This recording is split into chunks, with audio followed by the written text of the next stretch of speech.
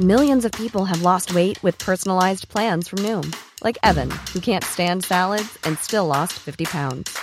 Salads generally for most people are the easy button, right? For me, that wasn't an option. I never really was a salad guy. That's just not who I am. But Noom worked for me. Get your personalized plan today at Noom.com. Real Noom user compensated to provide their story. In 4 weeks, the typical Noom user can expect to lose 1 to 2 pounds per week. Individual results may vary. One size fits all seems like a good idea for clothes until you try them on. Same goes for healthcare. That's why United Healthcare offers flexible, budget-friendly coverage for medical, vision, dental, and more. Learn more at uh1.com.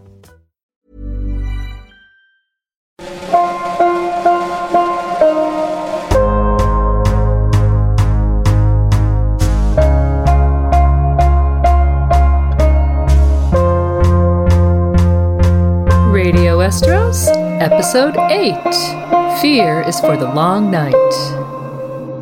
Hello and thanks for tuning in today. I'm Yolkboy in England. And I'm Lady Guinevere in Boston. Now, this was supposed to be a Halloween episode, but we were told just before the release of the new World of Ice and Fire book, which we hope you're all enjoying as much as we are, that there would be new information on the Long Night that we wouldn't want to miss out on including. Yes, so we delayed the episode and added a few things here and there from the World Book.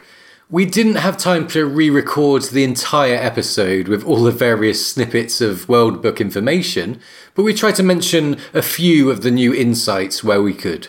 So tonight, my sweet summer children, we have a dark and scary episode for you, and it's all about the Long Night. Ooh, yeah, and there is a new Long Night on its way to Westeros. Winter is coming. But we will be talking all about the last Long Night and what happened there. Thousands of years ago in the story, there came a night that lasted a generation. The others came for the first time and caused all kinds of horrors and mischief. And we'll have a reading of Old Nan's tale regarding the Long Night shortly. It seems the others were defeated, or else somehow dealt with, but not before they roamed around causing mass destruction and raising armies of the slain. Unfortunately for Westeros, it seems like history is about to repeat itself. The others are up to their old tricks once more. And make no mistake, the others coming back will be a huge and central part of the story, despite them being reasonably peripheral so far. We got a good glimpse of the others in the first prologue, and there's the line from Jorah Mormont that, when dead men come hunting in the night, do you think it matters who sits the Iron Throne? So, studying what went on in the last Long Night seems like a great way to formulate ideas about what's going to happen in the story. Yeah, the information given to us by George is very scattered. It's really hard to date, but we believe that it's all there and told to us for a reason. Right, so this episode will feature a look at the others, the last hero and his Dragonsteel blade, Azor Ahai and Lightbringer, the Night's Watch, the Wall, Dragonglass and Glass Candles, the Night's King, and lots more. Yeah, and all in relation to the last Long Night. To be clear, when we talk of Azor Ahai, Lightbringer and so on, we're talking strictly about the old Azor Ahai, not the Azor Ahai reborn of prophecy. This episode is a look at the past, and how you choose to apply the information to the present or the future is entirely up to you. Yeah, it is important to differentiate here, we think. We can't really do too much analysis about the last Long Night, so this episode will be full of theories and ideas about what exactly went on. Yeah, this discussion really lends itself to theorising, so that's what we're going to do. The Long Night, Azor Ahai, and so on are interpreted many different ways, so I think we're just going to offer some ideas on these contentious issues. George seems to be holding back a lot of important details, as not to give away certain mysteries, so we'll just do our best to theorise here. And tonight we also have our first guest musician, a local busker called Rob Dylan, has written a song especially for Radio Westeros, and he's been in our studio to perform it. So there's a first, and it's a great song too. Okay, so let's get this Long Night show on the road. Hi there everyone, this is Rob Dylan, and I'll be in the studios later here at Radio Westeros, singing especially for you my latest ditty entitled Joffrey's Cup. Okay, so first of all we want to look at the supposed heroes of the Long Night, Azor Ahai and the Last Hero. First of all, the Long Night brought a time of darkness and freezing cold to Westeros. We're going to have a reading of Old Nan's Tale about the Long Night shortly, but we want to quickly discuss these supposed saviours. Yeah, so in Old Nan's Tale, we hear about the last hero of Westerosi legend. Now, the World Book seems to indicate that the dark and cold affected Essos very badly, too, freezing rivers far to the south. George has blurred the timeline, and that makes us wonder if there was several long nights happening through history, or just one that affected everyone. Right, and similarly, there's a hero from Eastern legend called Azor Ahai. He's given several names in the World Book: Hyakun the Hero, Yntar, Neferion, and Eldrick Shadow Chaser, which again creates uncertainty. Are all these heroes different people, or are they just one person who lifted the Long Night curse from Planetos, and so is revered the world over? Was Azor Ahai from the East, or was it just that the legends are from the East, and they actually concern a Westerosi hero? There's many directions it could go. Yeah, it's really not clear. But one thing we're sure of is that George wants to confuse us here. This ambiguity seems cultivated, and we think a writer would usually only want to do this when they're hiding a secret of some kind. So, with that in mind, we're going to investigate one angle now.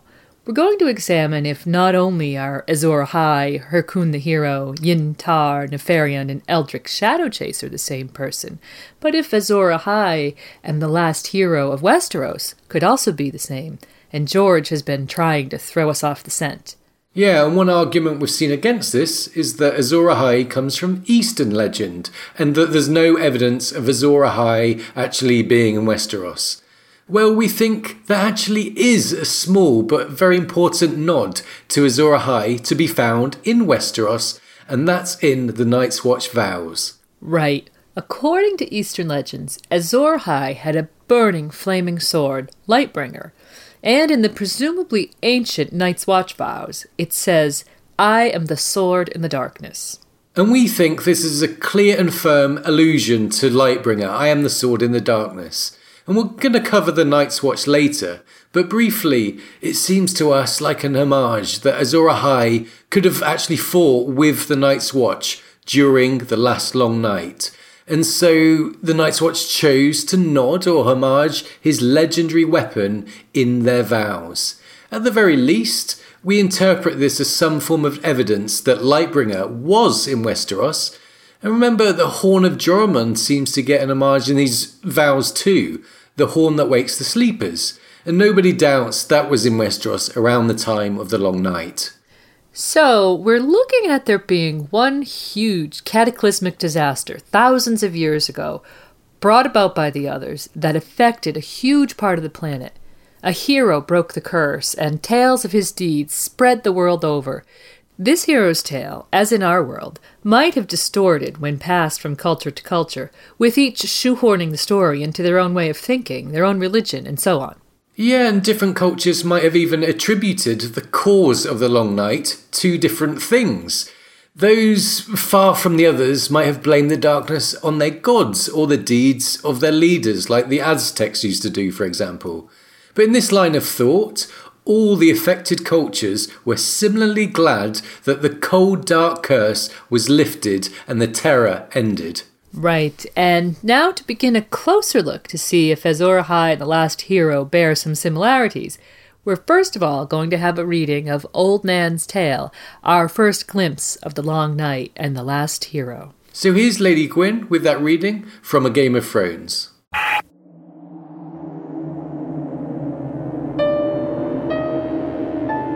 In that darkness the others came for the first time, Old Nan said as her needles went click, click, click.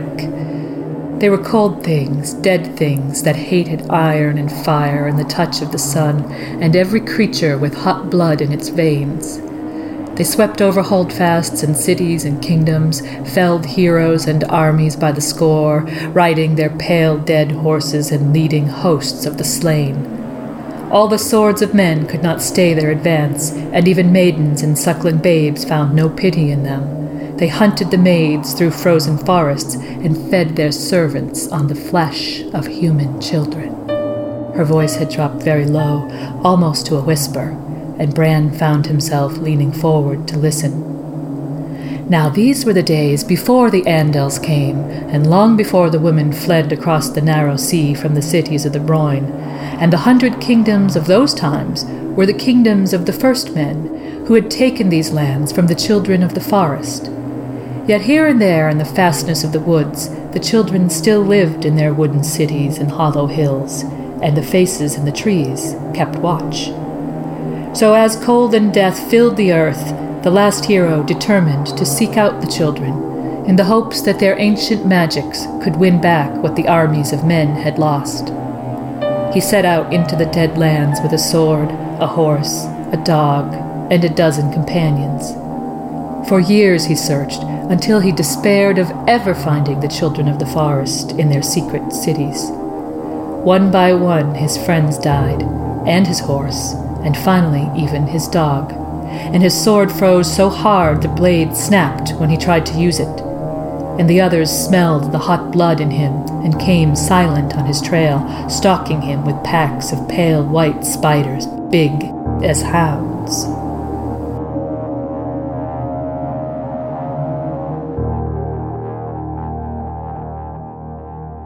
Okay, so that was Old Nan's Tale regarding the Long Night and the Last Hero. Yes, and it was Meister Lewin who interrupted the story before the reader could learn how it ends. A real tease for us readers there. Yes, and George does like to tease. However, later in that same chapter, we do actually get a glimpse of the ending. Bran seems to know what the ending is. Right. Here's the quote. All Bran could think of was Old Nan's story of the others and the last hero, hounded through the white woods by dead men and spiders big as hounds. He was afraid for a moment, until he remembered how the story ended. The children will help him, he blurted. The children of the forest. So it seems like the children of the forest actually helped the last hero somehow. He was looking for them, being chased by the others, but Bran seems to think finding them helped the war against these icy enemies. So what exactly did the children do, and how did they help? Well, this is something that we'll be discussing. Usually we have 2 readings per episode, and we like to space them out a bit. But today we'll be putting the 2 back to back. Notice in Old Nan's Tale these 2 things, that all the swords of men could not stay their advance, and that the last hero's sword froze so hard the blade snapped when he tried to use it. So the message here seems to be that mankind and the last hero simply didn't have effective weapons to fight against the others. With this in mind, here's a reading of the other significant account of what happened in a similar darkness, seemingly from a different culture. And we're putting the 2 readings together just to see if there's any points of comparison. And so, from A Clash of Kings, this is the legend of Lightbringer. It was a time when darkness lay heavy on the world. To oppose it, the hero must have a hero's blade, like none that had ever been. And so for 30 days and 30 nights, Azor Ahai laboured sleepless in the temple, forging a blade in the sacred fires. Heat and hammer and fold, heat and hammer and fold, until the sword was done. Yet when he plunged it into the water to temper the steel, it burst asunder. Being a hero, it was not for him to shrug, so again he began.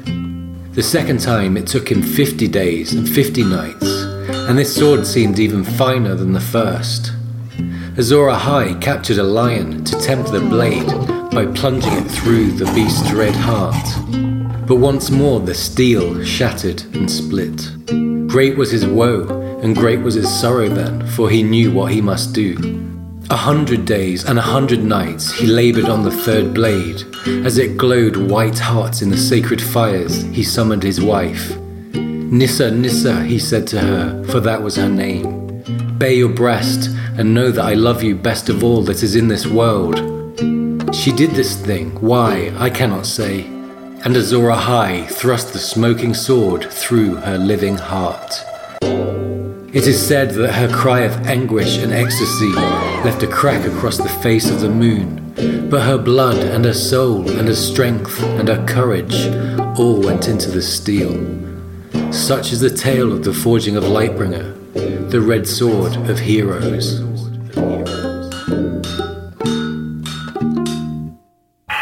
So, The Last Hero and The Legend of Lightbringer, two stories that seem to be about the last long night. They both mention this time of darkness coming to the world. And like we said, there's much discussion about whether The Last Hero and Azor Ahai are two different people or the same person viewed through a different cultural lens. So let's look at these two pieces of information in the readings and see what we can learn about The Last Hero and Azor Ahai. Now, as we pointed out, in Old Nan's story, the last hero seemed unable to fight against the others. His sword froze so hard that it snapped, indicative of the problem that the first men were having. Yeah, all the swords of men could not stay their advance is another hint to that. And from what we know about the others, remember Waymar's sword shatters the first time we even meet the others in the first prologue. We can really see the problem. No normal sword can kill the others, it seems. Standard metal is just not effective at all. And your average sword will just freeze and snap. So, we have one story about a hero who's not doing well against the others, with a broken sword, running away to get help from the children. And the children help him somehow.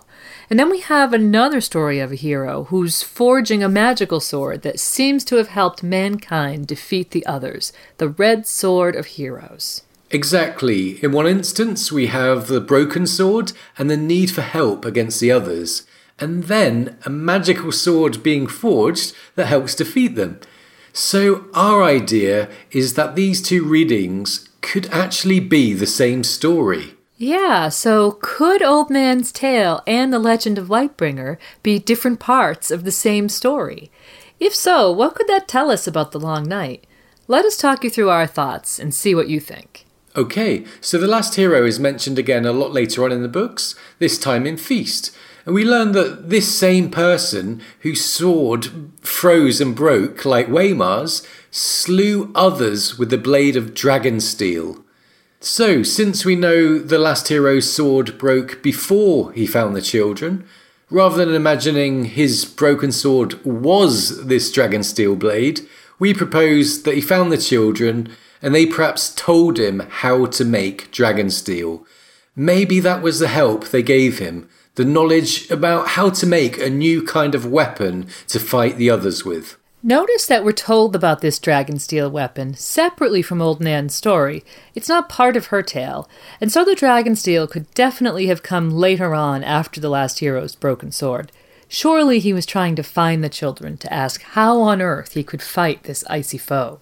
And regarding dragon steel, it seems to be a unique blade made of this mysterious substance, mentioned only in relation to the last hero. And it had the ability to kill others. So let's now look closely at the Legend of Lightbringer to see if there's any clues that Lightbringer could be made from this dragon steel. Right. So we see Azor Ahai trying to make a hero's blade. It says, like none that had ever been, presumably to defeat the others during the last long night.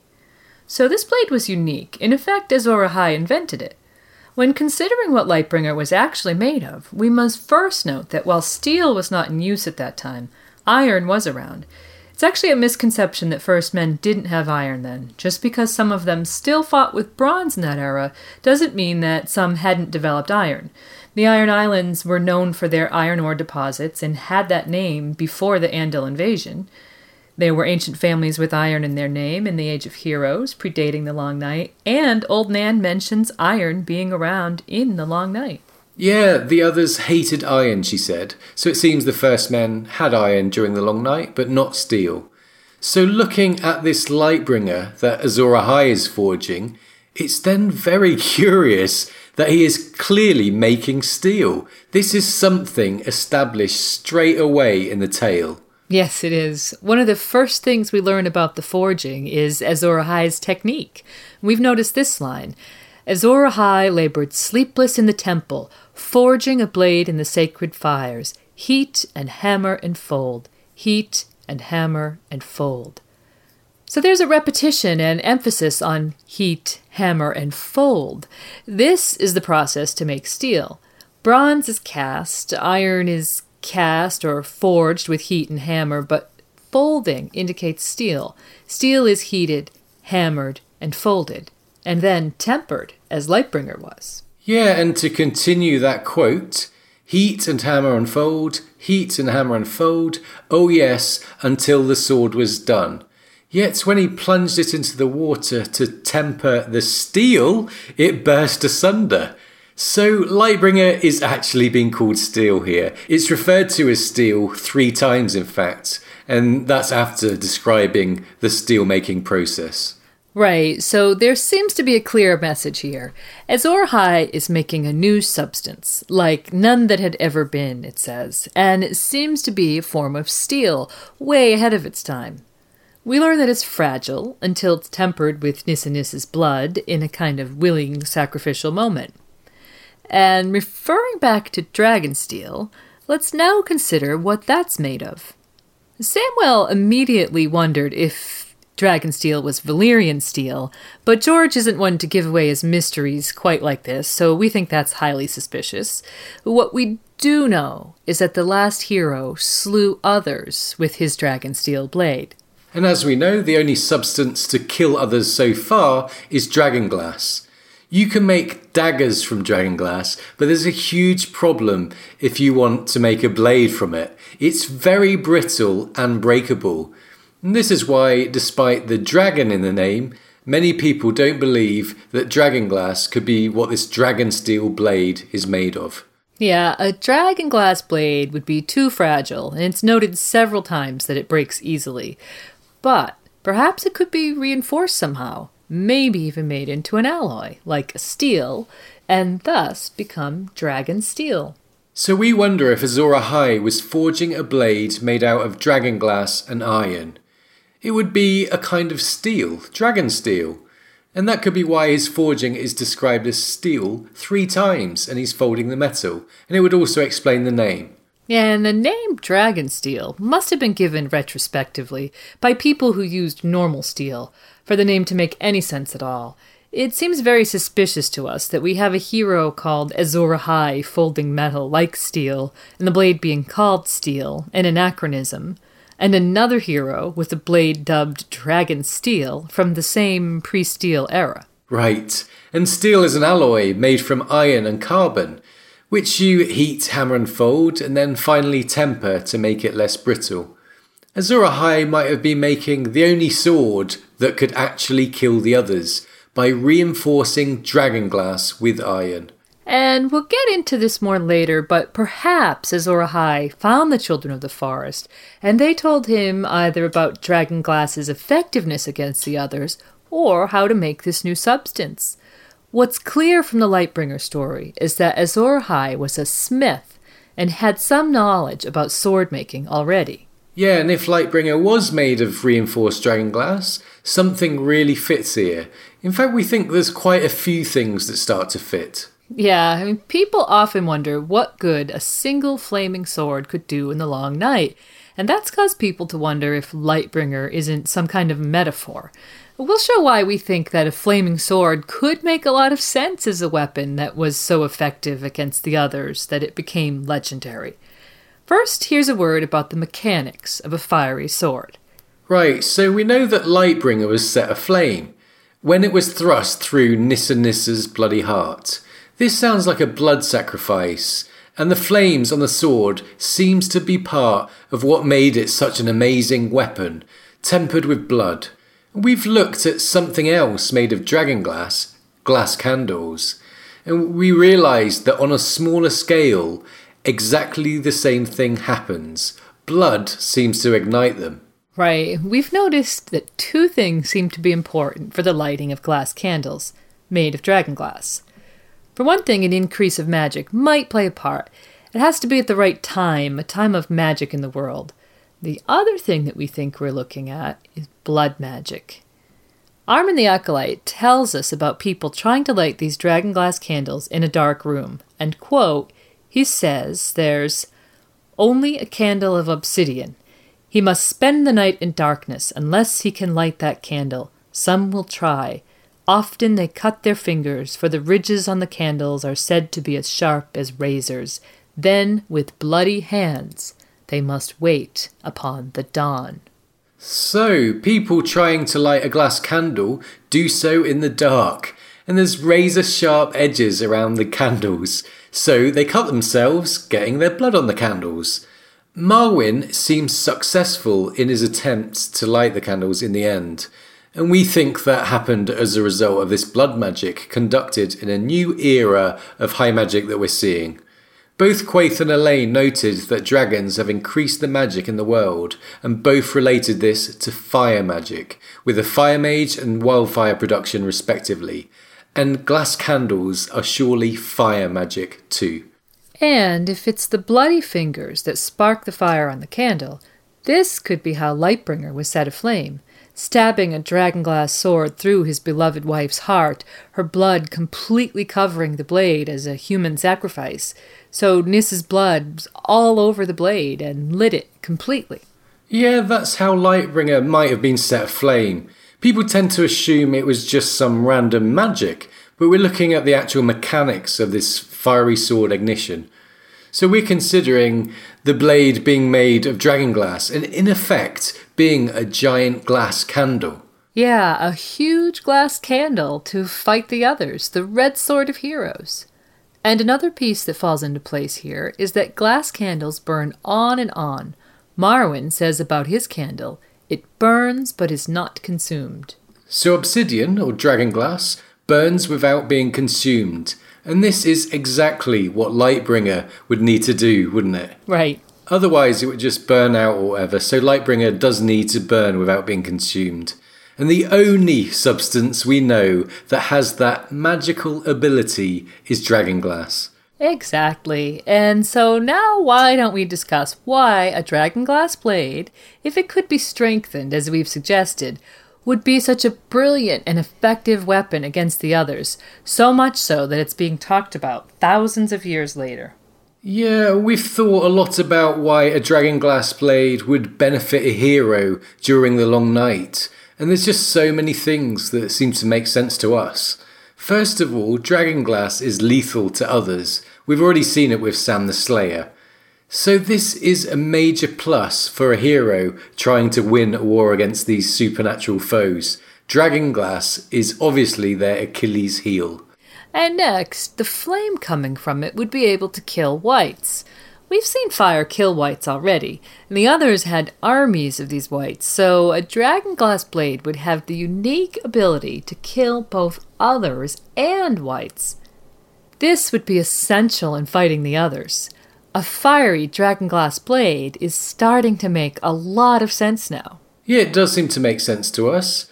The logic behind a magical blade that it can kill others and wights. But we think there would be more benefits. Yes, we do. Lots. Dragonglass is razor sharp, and this is said several times. From a John point of view, torchlight ran along its edge, a thin orange line that spoke of razor sharpness. And again later we get the dragonglass blade was sharper than steel. And also those descriptions of those at the Citadel cutting their fingers against the razor-sharp edges. Right, so it's a sharp substance. It seems we're told this for a reason. And if its brittleness could just be addressed, as we'll talk about, it could cut and slash its way through enemies no problem at all.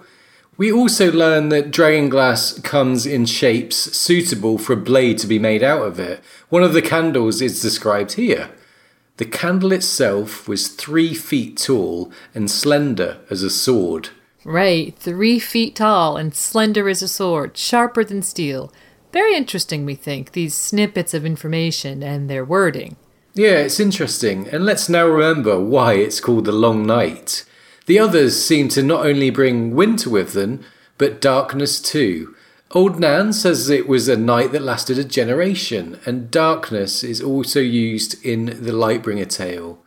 So the others are no doubt comfortable in darkness. It's a great advantage for them, really. Sam wonders if, aside from bringing the cold with them, they also bring night and darkness too. And if you have to fight a huge war in darkness, you really could do with one thing: light. You need light not only to see what you're doing, but to adversely affect the others who seem to dislike it. Light during the long night does sound like a very good idea, vital in fact. And regarding light emitted by glass candles, we learn from Sam that, end quote, the candle was unpleasantly bright, and the light was queer and bright, much brighter than any beeswax or tallow candle. So, these glass candles are unnaturally bright. If a glass candle does this, imagine what a flaming dragonglass sword could do. It could light the way and get rid of this complete darkness that would otherwise make the others unstoppable, and also pose a threat to the enemy. Yeah, I don't think the others would like that at all. Old Nan alludes to them hating light, so it would turn the tables on them completely, giving a huge advantage to whoever held that bright fiery blade. So far a dragonglass blade seems like a perfect weapon against the others, doesn't it? Yeah, it does seem ideal, and there's more still. Aside from dragonglass burning without being consumed, meaning no fuel is required, thankfully, dragonglass flame also doesn't waver at all from the descriptions. You can't blow it out like a candle. Remember that all fire is said to go out when the others show up with their ice mist.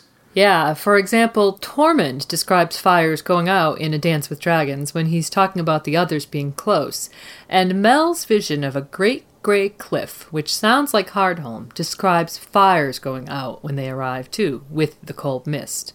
Right, so it would take a special kind of flame to endure this. And let's look at the relevant quotes about dragonglass. Sam says, "The flame never flickered, not even when a draught blew through the open door behind me." And then again, "The flame did not flicker, even when Archmeister Marwyn closed the door so hard that papers blew off a nearby table." Yeah, we're really being shown repeatedly that this is no ordinary flame. There's something magical about it, something enduring. It's an unwavering solid flame giving off super bright light. The others wouldn't like a blade made of this. It seems to expose all their vulnerabilities at the same time. Yes, it does. And regarding the flame, another great advantage during the long night is that it's a source of heat. Not only is the long night dark, but it's also very cold. And you would have a flame that doesn't flicker or go out. A fiery sword of warmth. Again, the wielder of a dragonglass sword would benefit greatly, and the others who don't seem to like warmth would no doubt hate it. Yeah, and the cold seems to be one of the others' primary weapons, and they can put out standard fires, but this would be a great tool for a hero. Otherwise, how could you get close to the enemy? It's cold when we see the others, but all signs indicate that they can make it a lot colder. This ice mist that comes with them, as Tormund says, "Air so cold it hurts to breathe, like a knife inside your chest. You do not know, you cannot know. Can your sword cut cold?" Well, you obviously need a source of heat when there's this mist around. And a fiery sword with an unwavering flame might be the key. Remember Jon's conversation with Clydas about Lightbringer, in reference to the cold weather at the wall. A sword that makes its own heat would be a fine thing on the wall. So, what else is there? Oh, if a dragonglass blade functions like a giant glass candle, then a hero could use it to see across vast distances as the Valyrian sorcerers used to. Right, another huge advantage. If you could do this with a sword, see across vast spaces, know what's going on and where. Marwyn also tells Sam that with a glass candle, they could enter a man's dreams and give him visions and speak to one another half a world apart. Right, so there's long-distance communication, messages to other people, all vital in war. Exactly. Coordination, wisdom passed on, communication, logistics. As Marwyn goes on to ask Sam, "Do you think that might be useful, Slayer?" Yes, a rhetorical question. This would be very, very useful, especially during an apocalyptic war. So, we've now highlighted all the advantages a Dragonglass blade offers, and I think we can see that if Lightbringer was made from Dragonglass, just why this sword was so effective against the others that it's being talked about thousands of years later. Why it's so special and why Lightbringer might be so vital in the future. Yeah, with just one sword, we might have a sharp weapon that can kill both others and wights, a source of bright light in the darkness, a source of heat.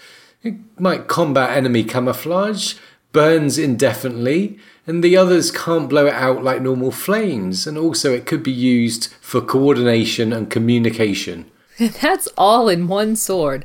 All these advantages. And I don't think I've ever seen anyone consider why a magic sword, Lightbringer or otherwise, might be the key weapon against the others in practical terms. And so that's our offering. Yeah, and we'll talk about Dragonglass being made into a kind of steel to strengthen it a bit later. But to round things up here, every sword needs a hilt. Yes, it does. And one problem with a burning fiery sword is, how do you grasp it? Well, there's no safe way unless you have a suitable hilt. When Stannis was trying to pick up his Lightbringer from the flames, he had to use a padded glove. We suggest that a fiery sword would be impossible to wield using a glove.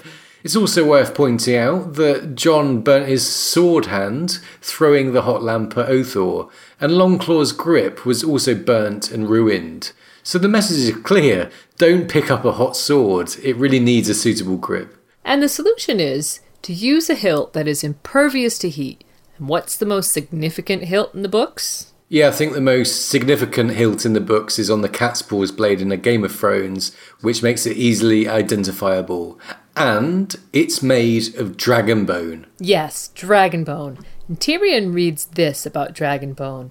It's as strong as steel, yet lighter and far more flexible, and of course, utterly impervious to fire. So it's not affected by heat, and we do see it being used as a hilt very early on. With it being from dragons, it's suitable for a fiery other-slaying sword on a number of levels. We think if Lightbringer was a sword, that must have been what Azor Ahai used as the hilt for it. In fact, it's the only hilt which makes any sense at all. There would certainly have been dragonbone around at that time. So that's our idea, a huge theory with many new elements for you all to consider. We think it's possible that not only are Azor Ahai and the Last Hero the same person, and that Lightbringer is Dragonsteel, but also that Old Nan's Tale and the Legend of Lightbringer is actually the same story. A desperate hero with a broken sword, unable to fight his enemy, going on to make a new, unique, magical sword that was the key to victory against the others. And yeah, so that's our rather large theory with lots of pieces of information about dragonglass, glass candles, and a lot more that seem to fit together, we think. It's worth mentioning that dragonglass blades do in fact have some kind of historical real-world basis. In Mesoamerica, Aztecs had blades called macoahuitl. These were like clubs with ridges carved in, and the Aztecs lined obsidian in the ridges to make very sharp blades. They're said to be so sharp that they could actually decapitate. Not only were they used in warfare, but also in bloodletting ceremony too. So there might be a historical influence for a dragonglass blade. And I'm sure George has heard of macoahuitl, with Mesoamerica stretching not too far from New Mexico where he lives. And it's also worth noting that obsidian blades were used for human sacrifice in that part of the world, if that was an influence on the Nissa Nissa story. And if Dragonsteel was a form of steel, it would be ahead of its time, an anachronism. So we've wondered if the part of Old Nan's Tale that's missing, the information about how exactly the Children of the Forest helped the last hero, might be to do with greenseers. In the world of Ice and Fire, it's speculated that greenseers can look into the future. Yeah, and greenseers would be the perfect people to help you if you wanted to make an anachronistic weapon. In a story where people can see into the future, anachronisms are very possible, and the last hero could make a blade like none that had ever been. And so that's our look at Azor Ahai and the last hero during the last long night. And just for the heck of it, here's an audio rendition of Azor Ahai stabbing his wife in a willing sacrifice.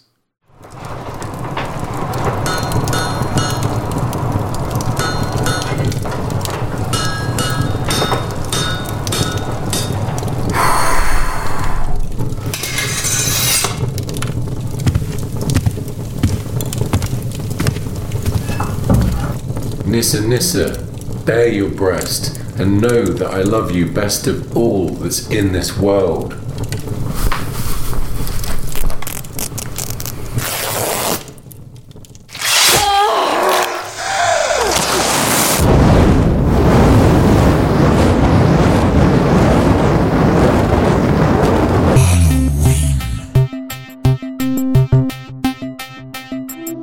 Others roaming all across the Seven Kingdoms. Armies of whites wreaking havoc. Milk Boy freezing in the studio. Radio. Westeros. Cool fact, a crocodile can't stick out its tongue. Also, you can get health insurance for a month or just under a year in some states. United Healthcare short-term insurance plans, underwritten by Golden Rule Insurance Company, offer flexible, budget-friendly coverage for you. Learn more at uh1.com. Millions of people have lost weight with personalized plans from Noom. Like Evan, who can't stand salads and still lost 50 pounds. Salads generally for most people are the easy button, right? For me, that wasn't an option. I never really was a salad guy. That's just not who I am. But Noom worked for me. Get your personalized plan today at Noom.com. Real Noom user compensated to provide their story. In 4 weeks, the typical Noom user can expect to lose 1 to 2 pounds per week. Individual results may vary.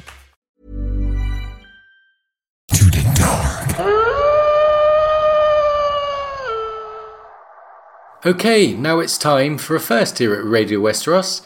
A guest musician has written a song for us, and earlier I recorded a session with him playing live. And his name is Rob Dylan. He is a busker from York Boys Town and plays folk songs in the style of Bob Dylan. Yeah, me and Rob Dylan go back as far as I can remember. And when he told me he was a Game of Thrones fan, I told him about Radio Westeros. He hasn't read the books, but this song works just as well. It's about many aspects of this story, and we're honoured he wrote this for our show. So this is what happened when Radio Westeros met Rob Dylan. Hi there, and as promised, it's me, Rob Dylan, with my latest ditty, Joffrey's Cup, wrote and performed especially for Radio Westeros, the greatest station in the nation. I hope you all like it, and I'm sure everyone out there knows exactly what I'm singing about. I hope so.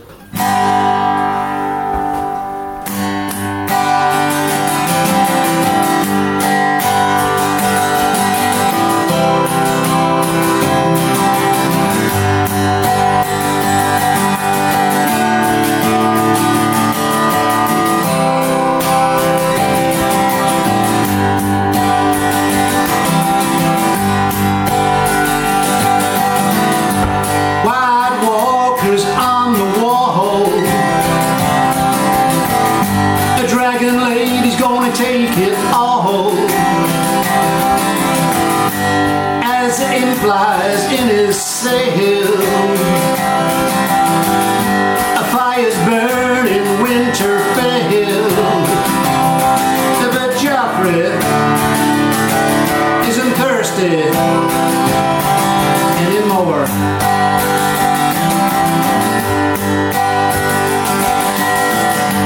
In the north they're worried too. What is Khaleesi gonna do? A king's landing, it's gone astray. A dragon smoked him all away. But Joffrey isn't thirsty anymore.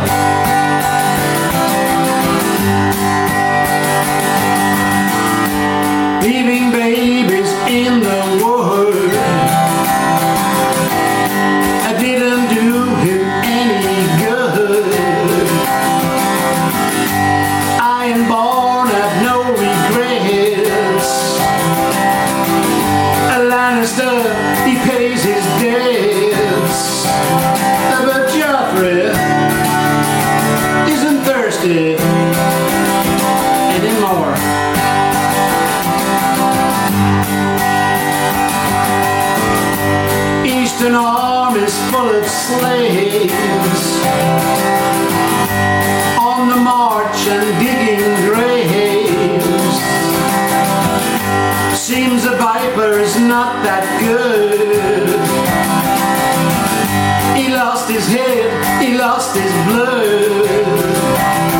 that Joffrey isn't thirsty anymore.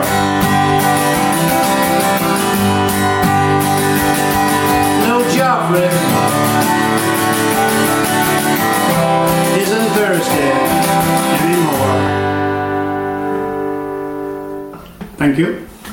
So, Rob Dylan, thanks very much for being our first guest musician here at Radio Westeros. Thank you, York Boy, for having me. Yeah, and your song, Joffrey's Cup, was a really nice overview of the story. And here at Radio Westeros, we like to make theories about what's going to happen next. And you've got a theory of your own, haven't you? I sure do, York Boy. I reckon when the Mountain sliced his horse's head off after he lost the jousting, bad loser by the way, I reckon that was a glimpse of what the dragon's gonna get in due course. Right, so you think the Mountain will end up cutting off a dragon's head, and that was a little bit of a clue there. Well, I wouldn't put money on it, but I think it's a fair bet. Well, there you go. You heard it from Rob Dylan first. Thanks very much, Rob Dylan. Yes, and well, thank you, York Boy. I've got to rush now because I've got a gig on tonight in Carf, and they are very good payers. So that's one gig I cannot be late for. Okay, adios. Okay. So, thanks to Rob Dylan for being our guest musician and for writing Joffrey's Cup, especially for Radio Westeros. We wish him all the best for his gig in Carth, and I hope it does pay well. Yeah, well, it should. Danny got a crown and all sorts of valuables, and that was just for parading dragons, so who knows what he's going to get for his song. Right. Well, we've actually made a video of Rob Dylan playing Joffrey's Cup and put it on YouTube, and you can get to it via our website, radiowesteros.com. Yeah, go and take a look at the video. The song gets better with every play, and I've never wanted a video to go viral so much before. I hope it will at least get some likes from you listeners. I know it would make Rob Dylan's day. Right. And if some appreciation is shown, perhaps we can get Rob Dylan back with a follow-up song. And we hope that Rob Dylan will come back in the future. And I think the chorus, Joffrey isn't thirsty anymore, is quite brilliant. In any sane world, this would catch on, I think. All right, so now it's time to move on. So we've so far looked at the possibility that Lightbringer and Dragonsteel are one and the same. We're going to continue our look at magical swords and discuss whether we've seen the old Lightbringer in the story so far.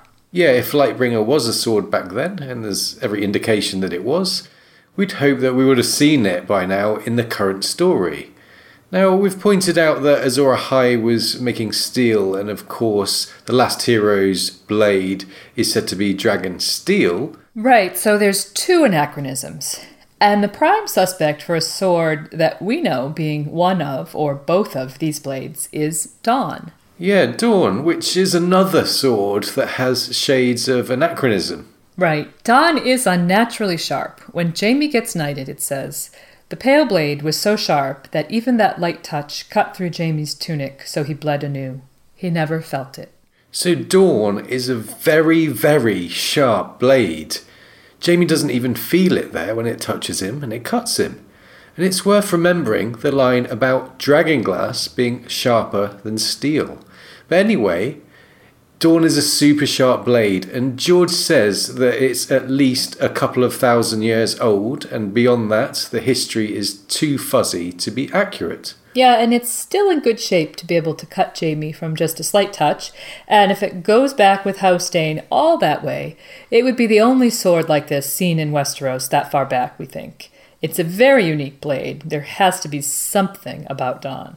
George has actually pointed out that Dawn has an illustrious history. Yeah, it does, and the Danes may have been first men. Darkstar tells us that House Dane goes back 10,000 years to the dawn of days, and it seems with their Valyrian-type looks, they themselves are a little out of place.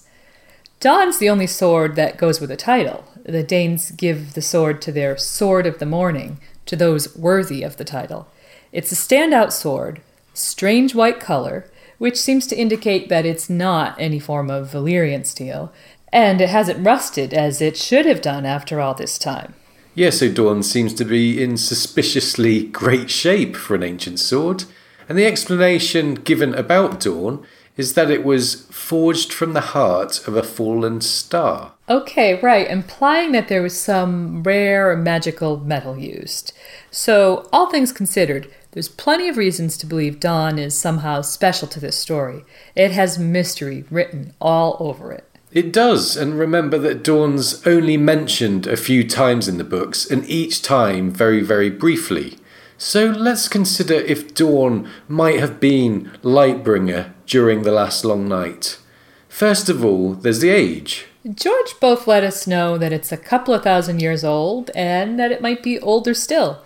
The way he said that the timeline was fuzzy that far back really makes it possible that Dawn could date back to the last long night. Yeah, exactly. He's giving Dawn a possible window to date that far back. And remember that the Danes stretch quite far back too, so timeline might not be a problem. Next is the name. Dawn comes at the end of night, and dawn is frequently used in the context of ending the long night. Right, the War for the Dawn, and Lightbringer seems to have brought back the light, brought the dawn after the long night. Yeah, it seems to have, so dawn would be an appropriate name. Perhaps it might have been called Lightbringer during the long night, and the darkness went away, the flame went out, and it was renamed Dawn. Exactly, it would have changed. It can't be Lightbringer after bringing the light back. So the name might be really fitting, and there might be something going on with the use of the word dawn. Remember, Lightbringer is the red sword of heroes, and Dawn the blade is pale white. When dawn is described, as in the breaking of dawn, red and white are often the colours associated. Yes, we have some examples here.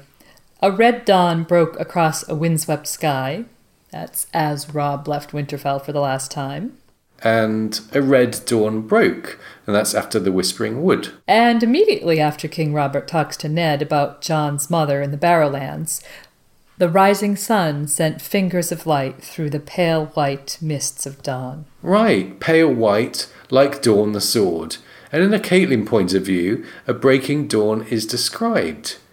Dawn came cruel, a dagger of light. So, dawn is a dagger of light. Remember also that the sword is described as alive with light. And when Bran hears the song The Night That Ended about the long night, as soon as he's alone, he thinks about Sir Arthur Dayne's sword. So lots of potential hints involving plays on the word dawn with colours and so on, with the obvious symbolism of bringing light and ridding darkness and night. And that's just from the name. Right, and it's also worth noting Dawn's description. Pale as milk glass, a standout unusual descriptive here. It's also what the other's bones are said to be, so that's an interesting association. Yeah, that is interesting. And also from the brief description, we have alive with light. And this description is used for icy and fiery things. The other's blade in the prologue, the wall, candles, wildfire, and Stannis' Lightbringer are where we see alive with light pop up. So again, Dawn shares its description with some items which seem central to the story in some way, with the ice and fire theme there. Now overall, despite the sword Dawn being mentioned only very briefly in the books, there's reason to be very suspicious about it, and that's why it's our candidate for Lightbringer during the last long night. The flame might have gone out, and being a flame for a long time might have given it the white colouring. Who knows? The colouring of dawn is interesting, and it's a problem however you look at it, even outside of the Lightbringer context. But it's worth noting that there's different types of dragonglass with different colours. In the books, black, green, purple and red are mentioned by Stannis as dragonglass colours, and there might be even more. So white could be a possibility, but there's other options still to explain Dawn's unusual colourings. Yes, there's the line about Dawn being forged from the heart of a fallen star. Now, some people interpret this as Dawn being made from some kind of meteorite metal. Now, this could be true. It might be some weird, rare fantasy iron or something. And we've wondered already if Azor Ahai strengthened dragonglass with iron, folding and tempering it with Nissa Nissa's blood to make a kind of steel. So let's look at the Danes and Nissa. Yeah, as we said, the Danes are an ancient house, and the looks have them very out of place with the first men, really. But we've wondered whether the fallen star wasn't actually a meteorite, but a person. A poster called J. Stargarian noticed that this heart might be a possible literal reference to a heart, and we have an idea for that. Forged from the heart of a fallen star would work very well if Nissa was a Dane. Right, it would. Azor Ahai tempered his blade with his wife's blood, with blood magic. Her strength and soul went into the steel, it says. So Azor Ahai tempered Lightbringer, and tempering removes brittleness, and this set the sword alight. The Dane sigil contains a star, and we know that plays on words, etc., are often sigil-based. And we should say we don't know when they took that sigil, or when this heart of a fallen star description came about. But if we can consider Danes as stars, this might fit with Nissa being a Dane. Yeah, and whether or not there was ever a meteorite, and this could just be an extra layer of meaning on top of that, or if the meteorite was just a myth or a red herring or existed, who knows. But given the mystique regarding House Dane, the questions over their history and the fact that the whole house screams mystery, a Dane Nissa might be an interesting idea, we think. The Danes being in possession of Lightbringer would then make a lot of sense. Yes, it would. Nissa effectively became that sword, a brave and willing sacrifice who gave herself to let mankind have a weapon to fight the others. It would make sense that House Dane was given the blade afterwards, and they are so precious about it, they only hand it over to those worthy of the title Sword of the Morning. And Sword of the Morning? Would the sword that ended the long nights and brought the dawn be the Sword of the Morning? Yes, that would make sense. That's the title given to the person who holds dawn. This standout house, looking very different from other First Men, with a unique blade and title, we just get the feeling their ancient history is really important to the story. So that's our idea, that Nissa was a Dane and that dawn was carved from the heart of a fallen star, Nissa's own heart. And I've always wondered about that heart. You've got a fiery heart being waved around on Mellon Stannis' banner from the Nissa story, and one of the prime candidates for the fiery sword is said to be forged from a heart. And interesting if that heart belonged to a person and not a literal star. Well, that's our look at Dawn and Nissa in regards to the long night. Whatever you think of Dawn and the Danes, there does seem to be some mystery attached. So, those are our ideas on the history of the pale as milk glass longsword. Okay, and I think it's about time that we enter the territory of the others and the Night's King. But before we go there, we just wanted to say that we are aware of the TV show and that we can't accept it as canon for our own presentations for Radio Westeros. So we won't be referring to certain scenes that you've probably all seen, but instead basing our ideas on what can be gleaned from the text. Yeah, we are actually big fans of the show. We have nothing against it. We just don't like to cross over the canons. So we stick to the book and author's word at all times. So, Lady Gwyn, what was that story about the Night's King from the Bran POV? Can you remind us? A woman was his downfall. A woman glimpsed from atop the wall, with skin as white as the moon and eyes like blue stars. And when he gave his seed to her, he gave his soul as well. His soul as well.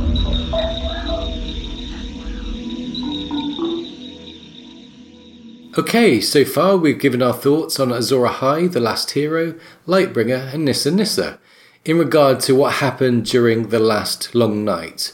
Now we're going to look at the role played by the Night's Watch, the building of the wall, and what happened with the Night's King. Yeah, and it's a common belief that the Night's Watch formed after the long night, after the wall went up. However, in Clash, we learned of a song that seems to date the Night's Watch to the long night, before the wall was erected. It's at the Winterfell Harvest Feast, in a Bran point of view, and here's the quote. "The music grew wilder, The drummers joined in, and Hother Umber brought forth a huge curved war horn banded in silver, when the singer reached the part in The Night That Ended, where the Night's Watch rode forth to meet the others in the battle for the dawn. He blew a blast that set all the dogs to barking. So, we hear about the Night's Watch being active in the battle for the dawn, and in the world of Ice and Fire, we're told, thanks to the children, the first men of the Night's Watch banded together and were able to fight and win the battle for the dawn. And this might tie in with something Mel says in Storm of Swords. She says, even Azor Ahai did not win his war alone. So, we guess Mel could be talking about the children here, but there's something about the wording that makes us think Mel's talking about Azor Ahai having people, perhaps a militia or a small army. Given it stated that the Night's Watch rode forth to meet the others in the battle for the dawn, we speculate Azor Ahai might have had the first-generation Night's Watch with him. He might have been part of the original Night's Watch evolution. Yeah, it does make sense that Azor Ahai had people on his side, people to help and people to fight, and that he wasn't just a kind of solo hero on a quest against the others, which kind of sounds a bit Disney. So that's possible. Azor Ahai could have been involved in the founding of the Night's Watch. What's interesting about this is the Night's Watch vows. There's a clear link and allusion to Lightbringer. It states, I am the sword in the darkness. Yeah, this sounds like an homage or tribute to Lightbringer, and it might make a lot of sense as an homage or a nod if Lightbringer was the tool that saved everyone and brought back light and warmth, and the Night's Watch began as helpers to Azor Ahai. This really makes sense. This part of the vows could be an homage to a very important member in their organization and his blade.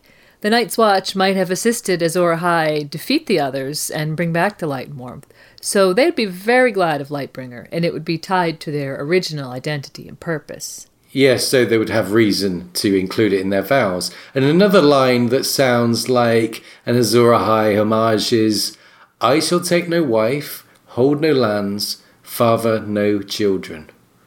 So, no wives. And this could be part of the Night's Watch ethos as another nod to Azor Ahai, who's said to have sacrificed his own wife for the good of humanity.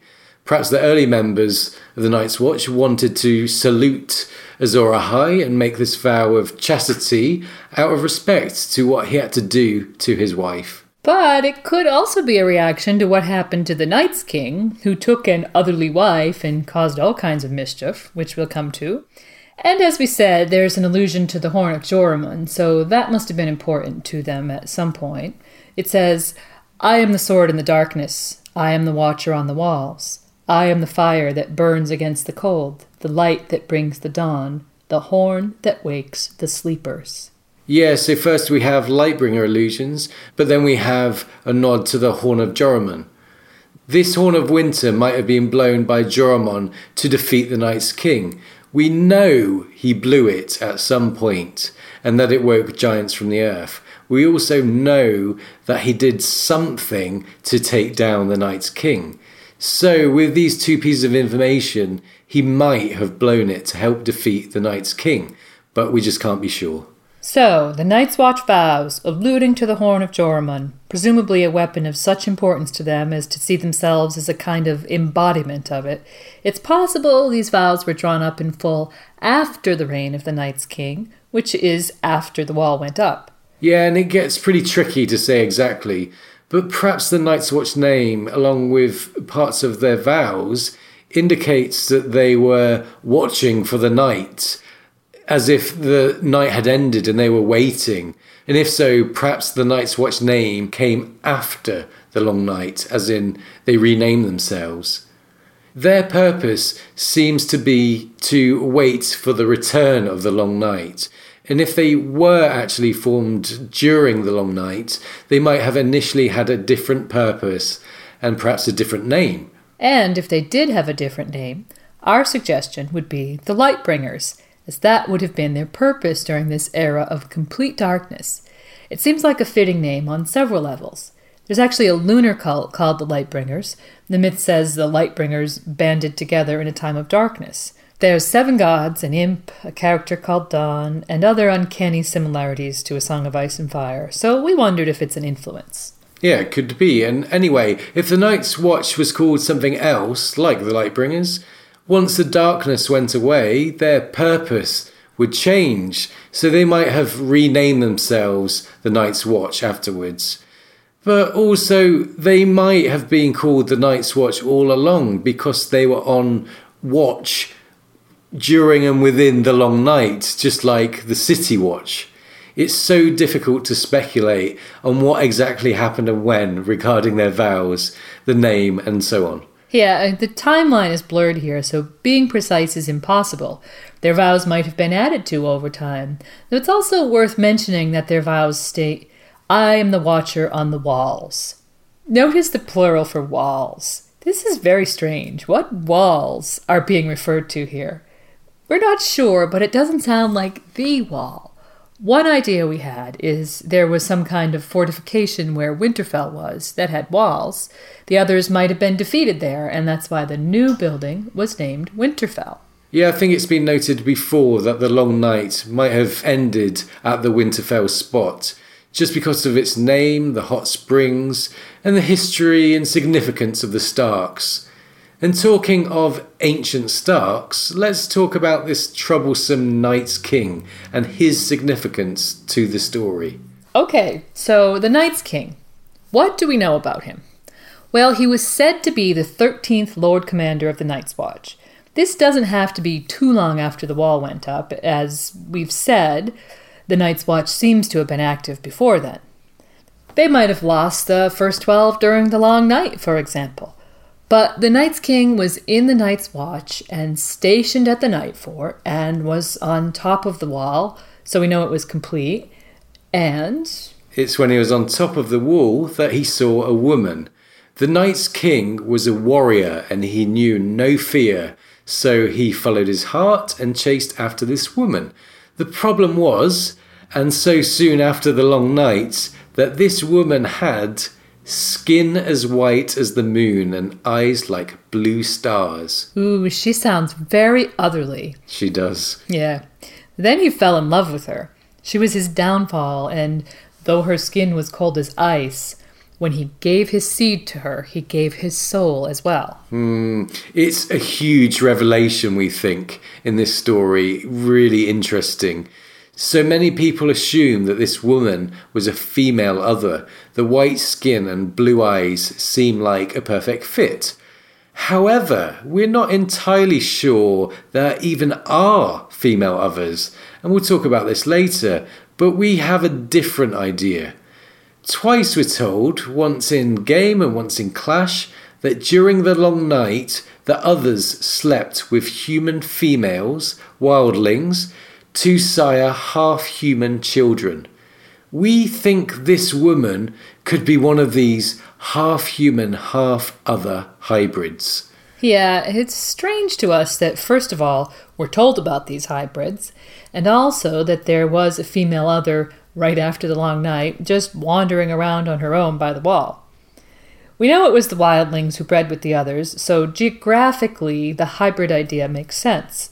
If she was half human, and remember that the others are quite humanesque, graceful, and so on, this woman might have been attractive and exotic, not terrible as the hybrids are presented. Right, and it might be significant that we're told that the Night's King gave this woman his seed. Yeah, that might be a big hint that the two produced children. And it might also be pertinent that Old Nan declares to Bran that the Night's King was a Stark, a Brandon Stark. So we wonder if this could amount to the Starks having others' blood in their veins from the Long Night era. Yeah, so that's kind of the message we take from this Night's King tale and the talk of half-human, half-other hybrids, that others' blood entered the human and maybe the Stark line somewhere. And we're going to talk about others later. So the Night's King. He took this woman as his queen and proclaimed himself king at the Night Fort. He bound his sworn brothers to his will with some kind of magic, sacrificed to the others, and ruled for 13 years, again in association with the number 13. This binding to the will sounds like others' magic. Yeah, that's our guess that the Night's King was using others' magic. And the sacrificing to the others might be like Craster, giving his sons away, perhaps indicating again that there were children with others' blood from the Night King's union. Then finally his brother, a Stark of Winterfell, brought him down, and he did this with the help of the King Beyond the Wall, Joramun. Okay, so brought down by his brother and the King Beyond the Wall, and that's our look at the Night's Watch and the Night's King during the long night. All three of these things seem closely linked. And regarding who the Night's King actually was, well, the timeline is just so blurred, we can't really say beyond him being a Stark. We have Azor Ahai and the Last Hero, who we've argued were one and the same. And then there's Brandon the Builder, perhaps another Stark who used icy others' magic, by the way, building the wall as well as building Winterfell. And you have the Night's King, who was said to have lived in Winterfell at some stage, and was around not long after the Long Night. Is it possible Azor Ahai could have been Brandon the Builder, or the Night's King, or even both? Apparently the Builder and the Night's King have the same name, Brandon Stark, but really it's too tangled to give a call. What we will say is that this was all at the end of the Age of Heroes. So, thinking about the name, who would have been the last hero? Yes, the name The Last Hero perhaps suggests he was the last hero in the Age of Heroes. So it's worth bearing in mind that the Night King's reign seems to have been at the very end of the Age of Heroes. And also, remember we were told that the Night's King was said to be a fearless warrior. And finally, the Night's King's records were burnt, and the Night's Watch were never allowed to mention his name. This is strangely reminiscent of the Great Other, whose name may not be said, according to Moqorro, and the one whose name may not be spoken, according to Mel. This is all very interesting, and obviously we're just doing some speculation here because the past is so murky in this story, and we're going to conclude the episode with a look at these troublesome others, and we're going to set up the discussion with a reading from the very first prologue. Members of the Night's Watch are tracking wildlings in the haunted forest, and the cocky Sir Waymar Royce suddenly finds himself challenged to a duel by a shadowy, white, blue-eyed being with an icy sword. More others emerge, twins to the first, it says. They all watch on as the first other makes the challenge, which Waymar accepts. Dance with me, Waymar says, and here's what happens. The pale sword came shivering through the air. Sir Waymar met it with steel.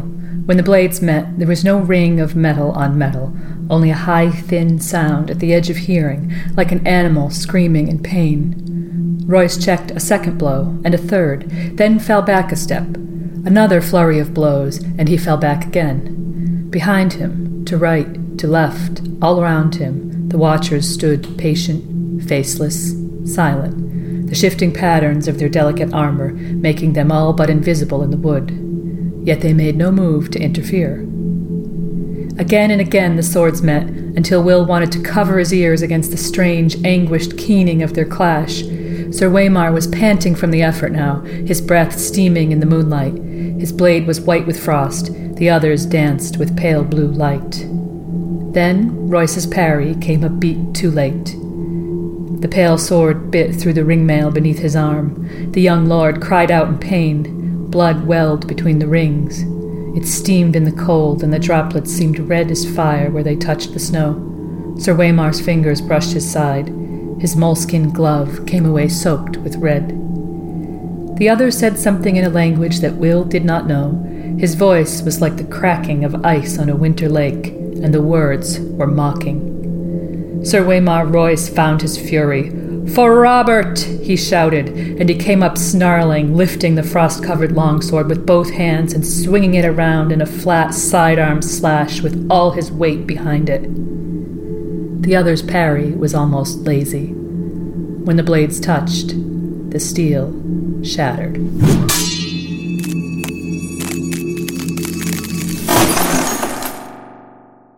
And that was what happened when Waymar Royce met the others.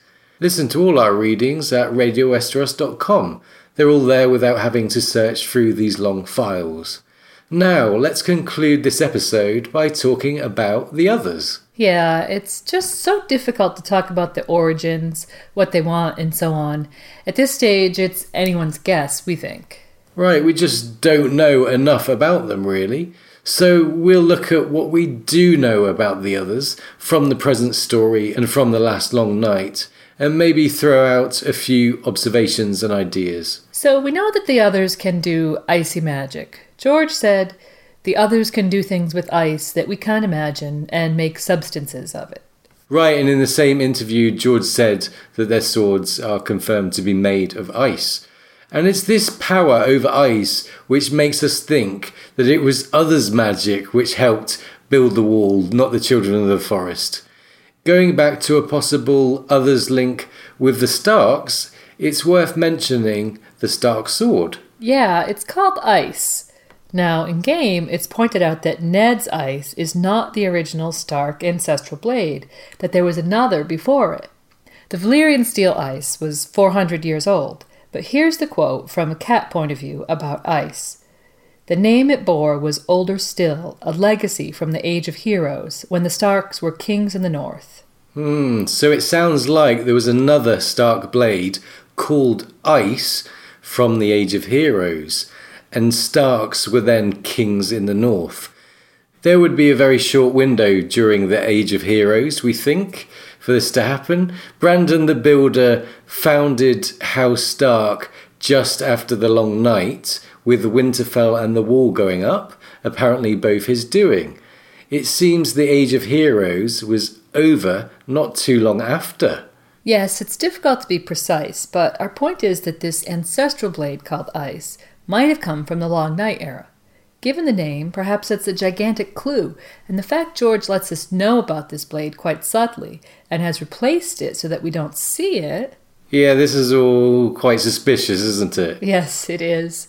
So, could the original ice be an other's blade? Well, we're not the first to think this, but this is our call, and we think it would be a good bet, and would make a heck of a lot of sense with the name and with the timeline information that we do have. Right, and sometimes blades are taken from a fallen enemy. They're also taken from a surrendering enemy, and in this story, you only have to consider what the Iron Throne is made of to see an example of that happening. So there could have been a surrendering, a pact or a treaty, and the others handed over a blade. The alternative could be that a Stark mastered ice magic and made their own. So if the original ice was an other's blade, I wonder if it's still around. Could it be in the crypts or something? Oh, could be. I guess we can talk about that another time, but now let's consider who or what the others actually are. Okay, so looking at the first time we see them, in the Game of Thrones prologue, we learn a bit about them. They wear color-changing armor, so they're an advanced species. They're tall and they move silently. They're surrounded by cold that might be quite deadly when they're en masse, or when they want it to be. Either they bring the cold, or cold follows them. They have pale white skin and bright blue eyes, and in the prologue they all look the same. The 5 that emerge around Waymar are described as twins to the first, so they might be directly related. Interestingly, when Waymar fights another, the ones watching don't interfere. We take this, as others have noted, as a sign of intelligence and a code of conduct, fairness, and maybe chivalry between them. These are not mindless savage monsters here. They're displaying intelligent human patterns to their behaviour. Another point that readers have noticed is that they are also hinted to be mocking Waymar, so they might actually have a sense of humour. Right, and as we mentioned, normal steel is useless against them. Waymar's sword shatters, and he is then set upon by the watching others and butchered. The others communicate. They're sophisticated enough to have a language, which sounds like, and quote, the cracking of ice on a winter lake. Yeah, and this is how I imagine it.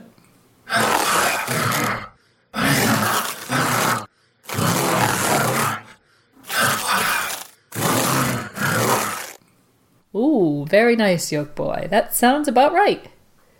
But then Waymar rises as a white, ice preserves, so the others do seem to have this connection with the undead, and the white's eyes are blue, just like the others. Yeah, so the others might be able to pull an army together very quickly.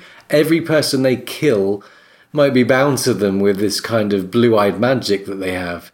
It's a neat trick and makes opposing them very, very difficult, and might indicate that there might not actually be many others. Right, and it's worth mentioning that we don't see a female other.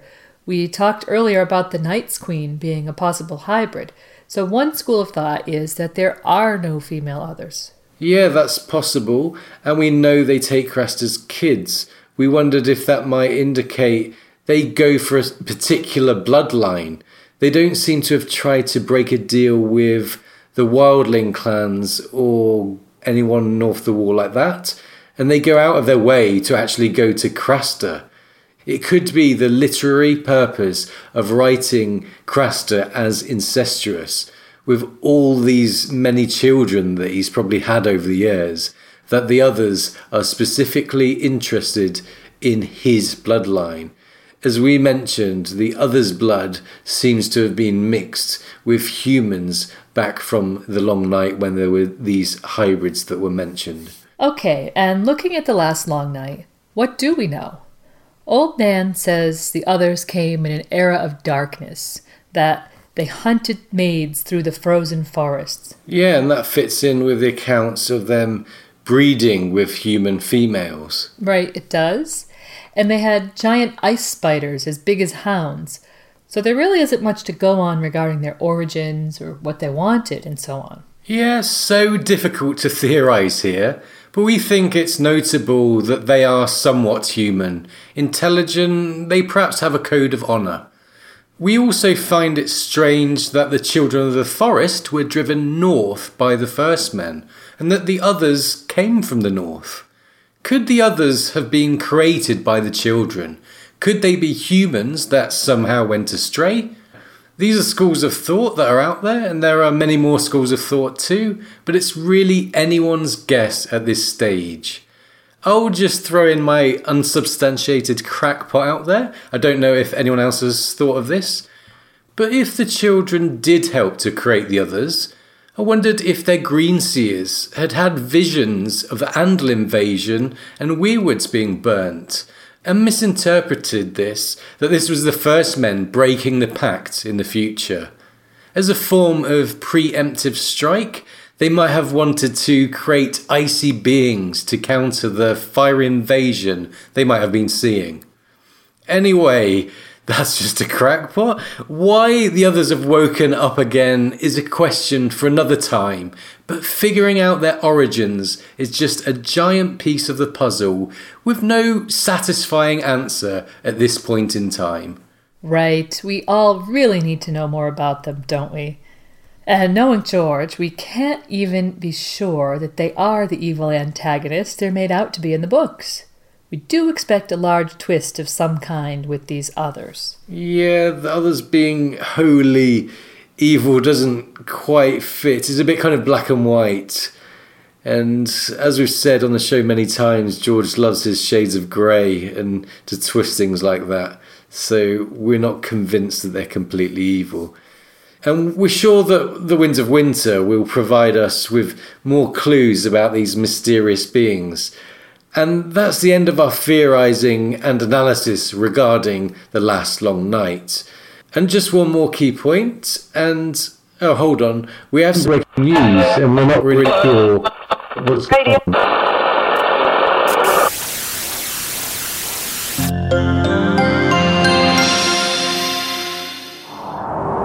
This is a public service announcement. Radio Westeros regrets to inform you that the Long Night has arrived. Please stay calm. There is nothing that needs to be done. You will freeze and be transformed into the undead slaves of ice demons. It was known that this night would come, and now it has. You were warned. This happens once every 8,000 years, and as it is standard procedure, there really is nothing to worry about. Tormund Giantsbane has informed us that you can't fight mist, so it's best just to have a deep breath. There's no reason to believe the others are the bad guys. In fact, they treat their undead army very well. If Old Nan is to be believed, you'll be feasting on the flesh of human children in no time at all. The long night. Winter has come.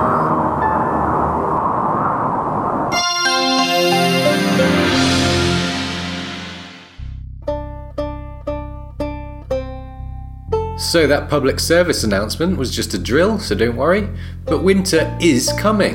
The Starks are always right in the end. Yeah, they are. History is going to repeat itself, and another long night is on the way.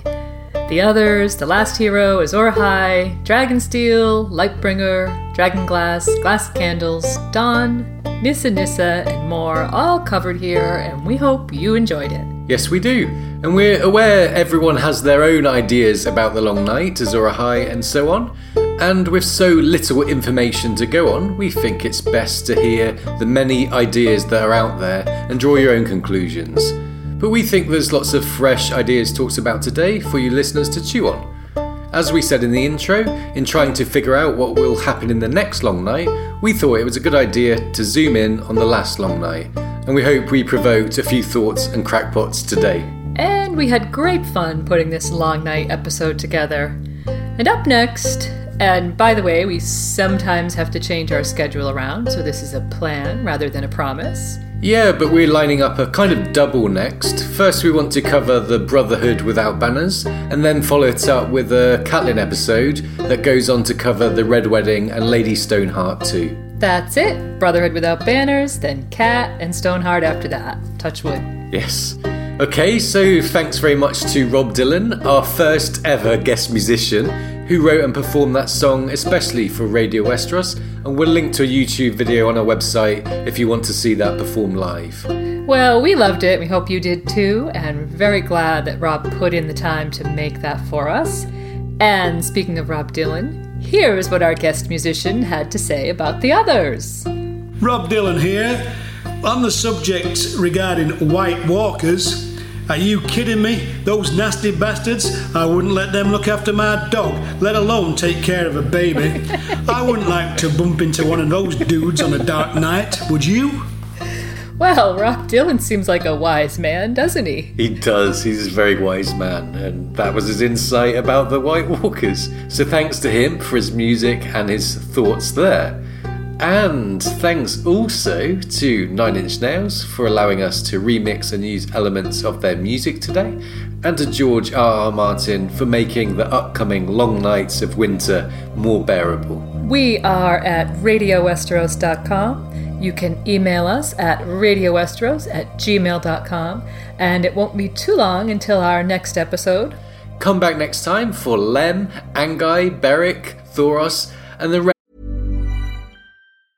Mom deserves the best, and there's no better place to shop for Mother's Day than Whole Foods Market. They're your destination for unbeatable savings, from premium gifts to show-stopping flowers and irresistible desserts. Start by saving 33% with Prime on all body care and candles. Then get a 15-stem bunch of tulips for just $9.99 each with Prime. Round out Mom's menu with festive rosé, irresistible berry chantilly cake, and more special treats. Come celebrate Mother's Day at Whole Foods Market.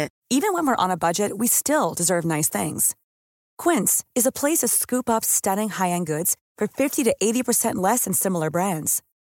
They have buttery soft cashmere sweaters starting at $50, luxurious Italian leather bags, and so much more. Plus, Quince only works with factories that use safe, ethical, and responsible manufacturing. Get the high-end goods you'll love without the high price tag with Quince. Go to quince.com/style for free shipping and 365-day returns. Best of those Brotherhood Without Banners. Thanks for listening. Bye.